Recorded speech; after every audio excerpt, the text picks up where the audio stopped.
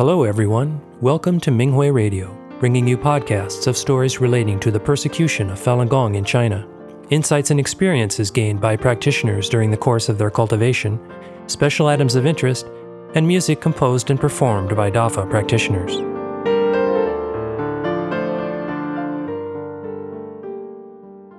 The following is an experience-sharing article from the 20th China Fahui on minghui.org entitled My Experiences Rescuing Detained Practitioners, Remembering That We Are All Family, by a Falun Dafa practitioner in China.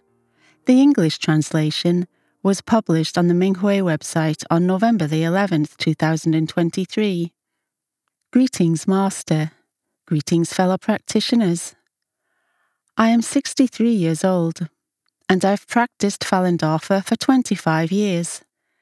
For this 20th China Fahui on Minghui, I'd like to tell you how other practitioners and I have helped to rescue persecuted practitioners and how that has offered us amazing cultivation opportunities. Part 1.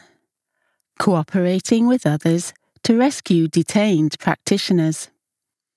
In 2009, Fen was arrested and given 1 year of forced labour. One day, May told me, Fen was due to be released, and her family went to pick her up, but the labour camp refused to let her go, claiming that she didn't cooperate and was not transformed. Her detention period was extended illegally, but her family members are allowed to see her. I said, Fen is determined and steadfast. We should ask her family when they plan to see her. We can go with them and encourage her. May and I went to see Fen's sister, who is also a practitioner. I asked her when Fen's husband planned to go to the labour camp and said we would go with him and talk to Fen. Her sister told us when the visit was scheduled. May contacted 2 other practitioners and we discussed how we should rescue Fen. The 4 of us agreed to work as a team. We took the long-distance bus the day before and arrived late in the afternoon. Thanks to Master's help, we found a hotel near the labour camp. We read the Fa, sent righteous thoughts, and shared our insights. The 3 other practitioners were in their 60s, more than 10 years older than I was. They had strong righteous thoughts and thought through everything carefully. When I saw they'd brought bags of food, I thought bringing so much food was troublesome, but after we checked into the hotel, we had something to eat, and that saved us time and money. We cooperated well as a team. We knew this was the power of Falun Dafa. The next morning, we went to the labour camp and waited for Fen's family. Her husband, son, and sister came just after 8 a.m.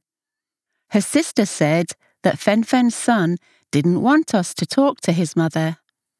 One practitioner said, "Then we'll just wait outside and send righteous thoughts."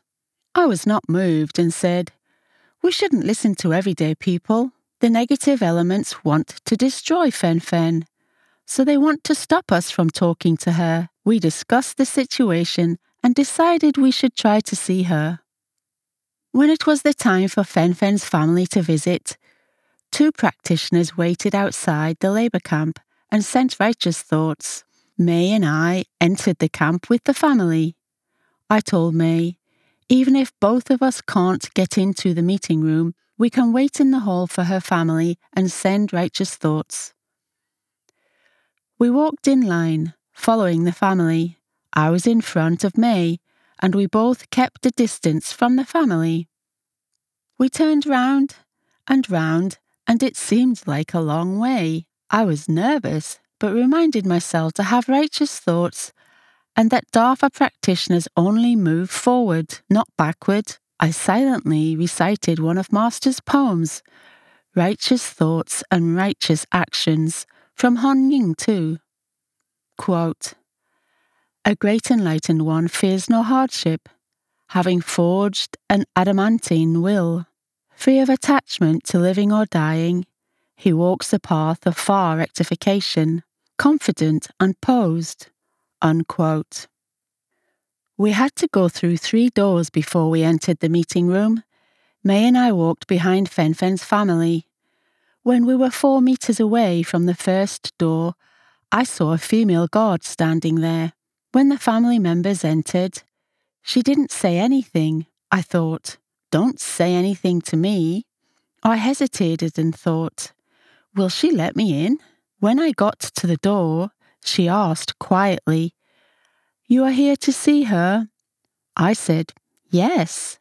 She said warmly, "Please go in quickly." The meeting room was 10 square meters with a long glass partition. People sat on either side of the partition and talked to each other via telephones. Guards monitored them. When May and I entered, Fen Fen was talking to her son on the telephone, and they were crying. He was trying hard to persuade her and said, "The labour camp said that as long as you say one sentence, you can go home." He complained and said he suffered a lot. He used to think Falun Dafa was good, but because Fen Fen had been persecuted so many times, he was upset. I knew he'd been brainwashed by the CCP's lies. What he meant was that, as long as his mother said one sentence, which she would be doing against her will, she could return home. He claimed she could continue practicing Falun Dafa at home. Fen Fen's husband, May, and I stood nearby and waited to talk to her. When I heard the time was nearly up, I got anxious. Suddenly, her son threw the phone down and walked to the window. Fen Fen had firmly refused his demands. Then her husband picked up the phone, said several sentences, and put the phone down. May hurried over and picked up the phone.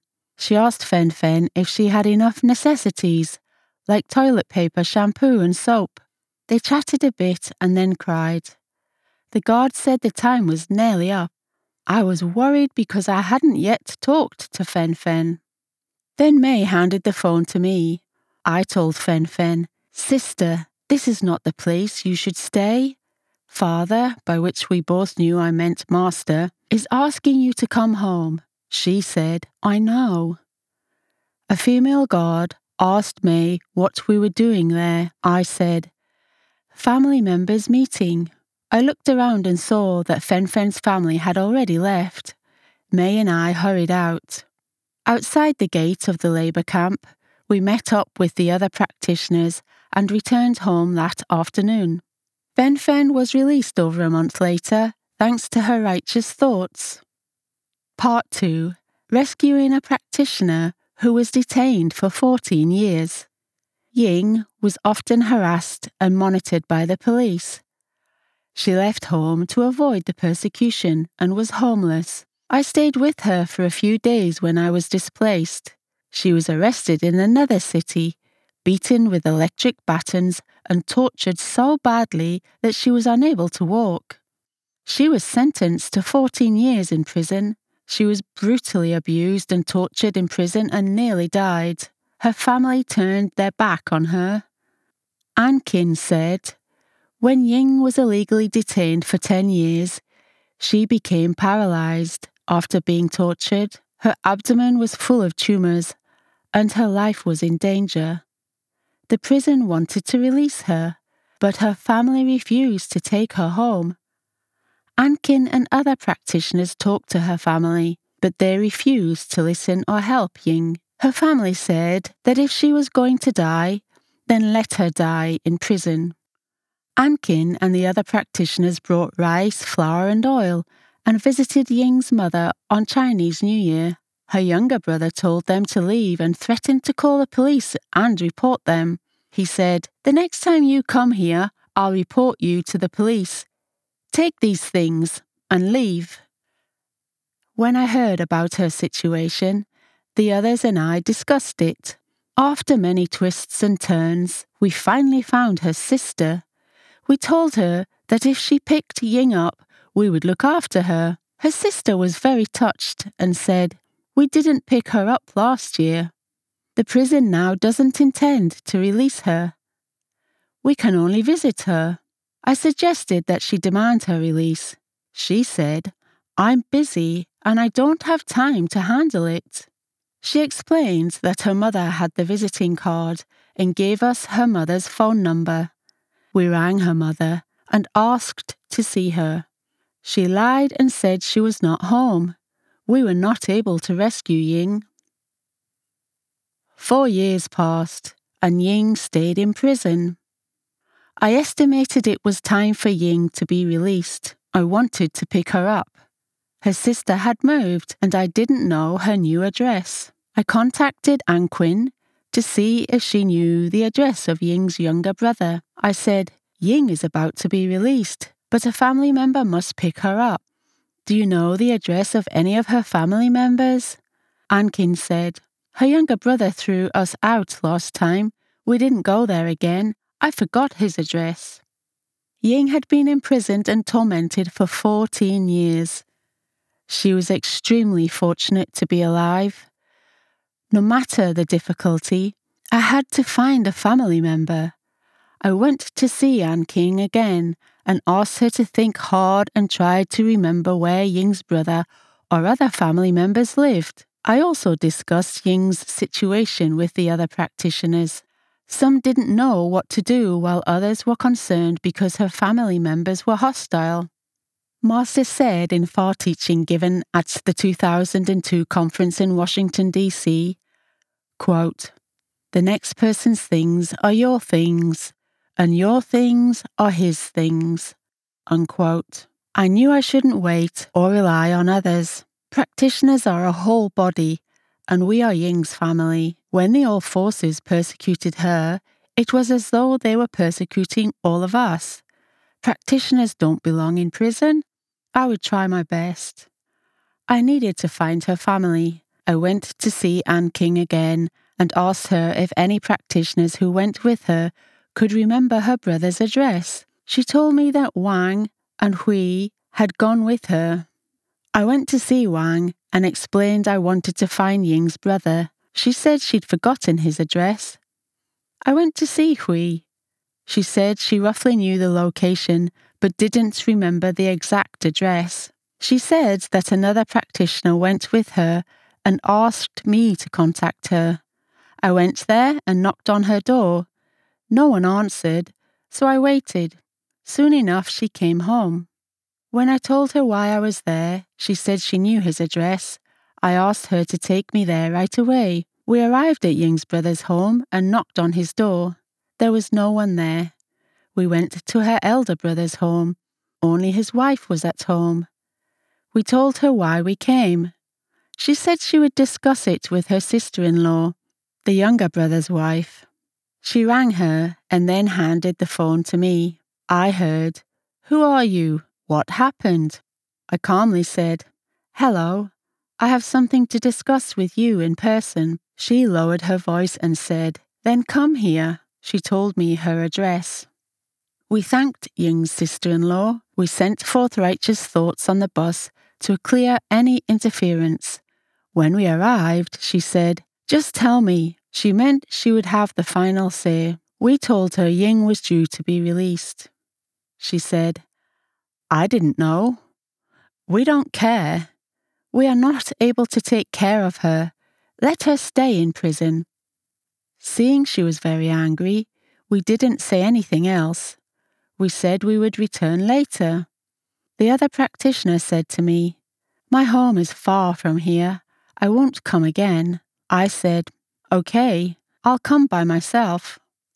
I went to see Ying's sister-in-law again. I tried to persuade her to pick Ying up when she was due to be released. She was not angry this time, but still said that she didn't care. She said, "Her sisters don't care about her. She doesn't have money or an apartment. She's very ill and her belly is full of tumours. Who has time to look after her? Plus, we'd need money to take her to a doctor. Just let her stay in prison." I said, "Falun Dafa teaches people to be good and kind. Your sister-in-law was imprisoned for being a good person. The CCP is persecuting her. If you don't take care of her, who will look after her? After she comes back and can practice the exercises and study the Fa, she might get well. When I went to see her the third time, she said that the 610 office had called and told her the exact date and time Ying would be released. She said, "Let the 610 office pick her up, we don't care." I said, "You know, your sister-in-law is a good person. She has been imprisoned for 14 years and tortured. She has endured so many hardships. She was 41 years old when she was arrested, and now she's an old lady. She is extremely lucky to survive. Some practitioners have been persecuted to death. When some were released, they were taken straight to brainwashing centres or forced labour camps and continued to be persecuted. We can't let her leave the wolf's den only to enter the tiger's lair. We can't pick her up if no one from her family is there. You said you don't have money. As long as you are there when she is released, you don't need to take care of her. I will look after her." The sister-in-law looked at me in surprise. My sincerity and offer to take care of Ying moved her. I said, "Ying was very sick. Didn't she recover after she practiced Falun Dafa?" I told her that after I started practicing, my heart problem, neurasthenia, breast hyperplasia, gyno diseases, and herniated disc all disappeared. I was not able to sleep due to neurasthenia. My back pain was so severe that I was not able to sit even for a little while, and I limped when I walked. One leg was longer than the other. I took a lot of medications, both Chinese and Western, but I didn't get any better. I recovered completely after I practiced Falun Dafa. She said that Ying had recovered from her illnesses after she began practicing Falun Dafa. Several days later, I went to see the sister-in-law again to discuss how to pick up Ying. She said she didn't have a car. I said, "I will find you a car." After I returned home, I realized that it was not safe for the practitioner who had a car to pick up Ying. Ying was so weak she couldn't walk anymore. So that practitioner would have to drive the car inside the prison gate. It was not safe for that practitioner. I went to see her sister-in-law to discuss the issue. Before I said anything, she said, "If your practitioner drives there, will there be a safety issue?" I told her, "I thought about that, and it was true." She said, "I will find a car myself then." I said, "It is so good of you to consider practitioners' safety. I will come to get more information tomorrow." When I went to ask the sister-in-law about finding a car, she said that she'd found one. She could use Ying's second brother's car, but it would cost him one working day, plus the bridge fee, petrol fee, etc. I asked how much altogether. She said 800 yuan. I said that I would withdraw 1,000 yuan and deliver it to her the next day. She was touched and looked at me. My sincere thoughts and kind heart of selflessness moved her. I gave her the money the next day. The sister-in-law also told me that she'd bought new clothes for Ying and had a blanket to put at the back seat so she could lie down. She said she would take her home and look after her. I was so happy for her kind thoughts. From not caring, she was now actively involved in taking her in. I went to discuss all this with Ankin, who said, "I was waiting for you. We have arranged for a car that can carry several practitioners. We will just send righteous thoughts." I replied, "Master arranged everything long ago." I realized that this was an opportunity Master arranged for us so that we could improve and elevate together as a whole body. It was sunny the day Ying was released. We drove to the prison without a hitch. Ying's family members arrived after 10 a.m. and picked her up. She was emaciated and on the brink of death. Thanks to Master's compassion and protection, another Dafa practitioner was freed. Ying adjusted herself mentally and physically after returning home. I brought her a copy of Duan Falun and several of Master's lectures. I also bought about 150 yuan worth of vegetables for the sister-in-law. She returned the 1,000 yuan I'd given her so that Ying's brother could take off work and pick her up. She said that Ying had asked her to return the money. Ying firmly believes in Master and the Fa. She quickly recovered after she practiced the exercises and studied the Fa. The tumours in her belly disappeared, her swollen legs returned to normal, and her mental state improved. She gained some weight and was able to work and make money. She quickly got involved in the Fa rectification process and does the 3 things to save people. Her steady recovery validated how wonderful, powerful, and extraordinary Falun Dafa is. Her family members were sure she could not survive. When they witnessed how practicing Falun Dafa changed her, they all knew that Falun Dafa was good. They were blessed for treating practitioners kindly. Ying's younger brother changed too. He protected her when the 610 office agent tried to coerce Ying to write the guarantee statement. He and his wife used to be financially strained. They later got jobs in a hospital caring for a wealthy elderly lady. After she was discharged from the hospital, they moved to the big city with her. We rescued dozens of practitioners. I will not elaborate on them here. Thank you, Master, for your compassion and protection.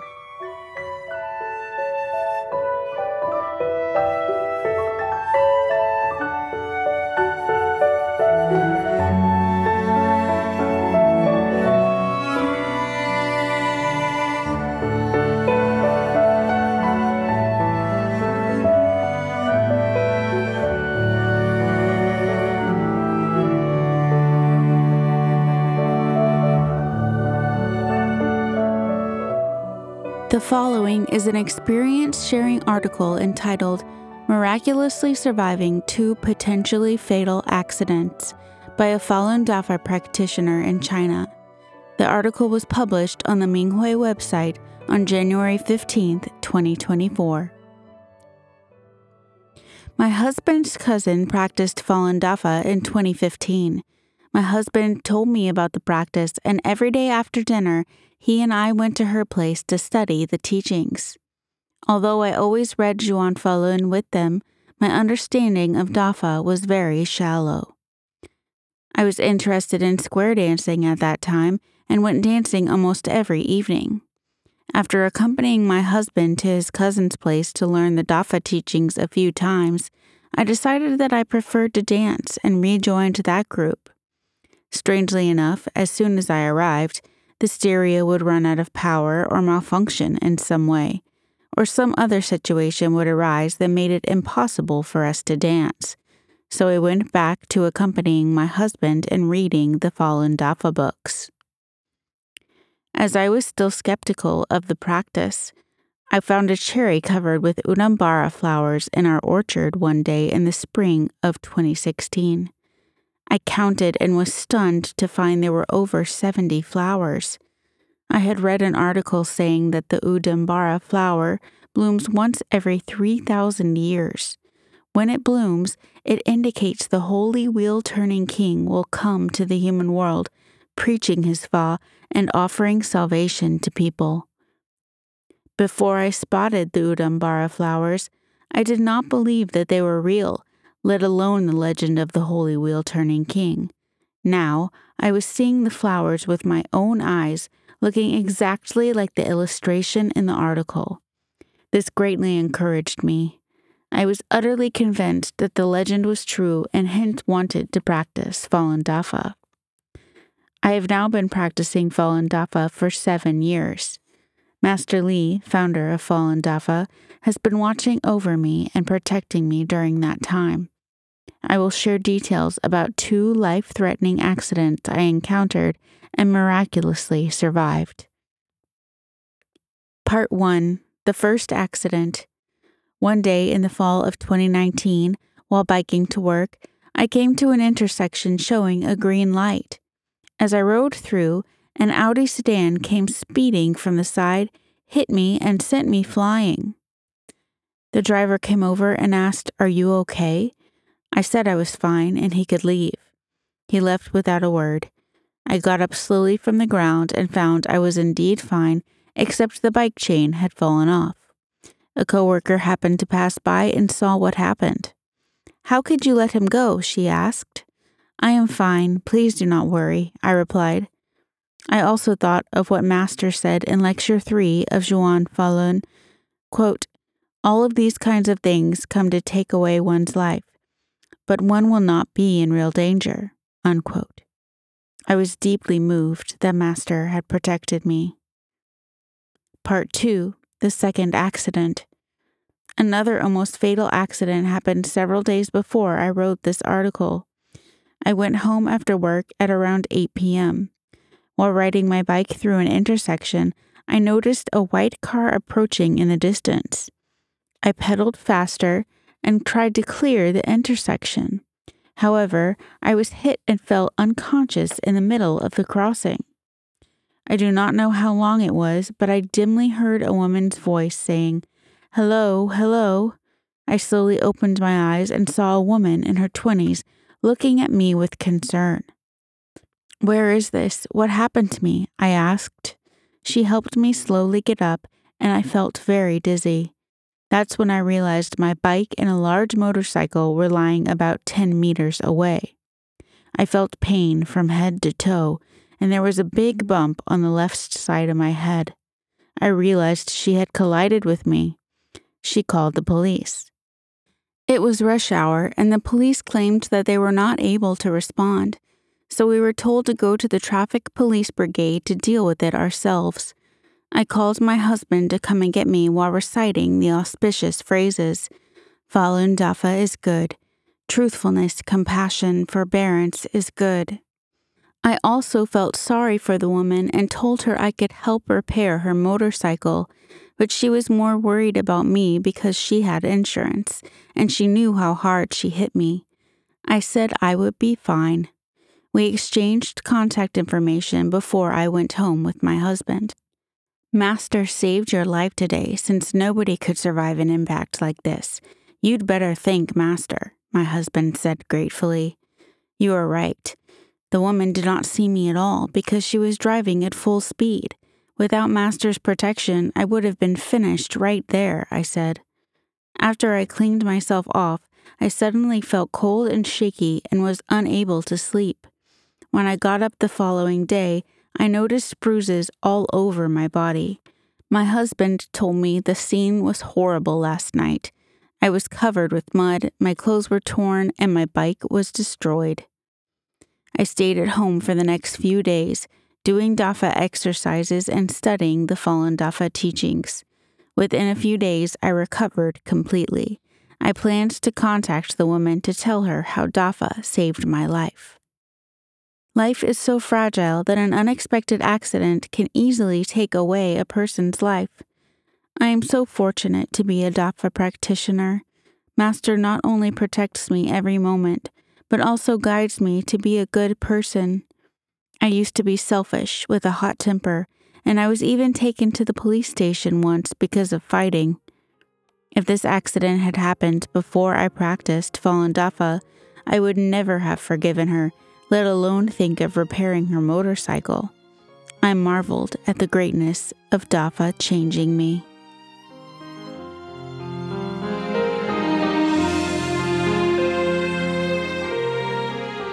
Thank you for listening to the Minghui Radio podcast. For more information, including news about the persecution of Falun Gong practitioners in China and experience-sharing stories by practitioners around the world, please visit our website at en.minghui.org.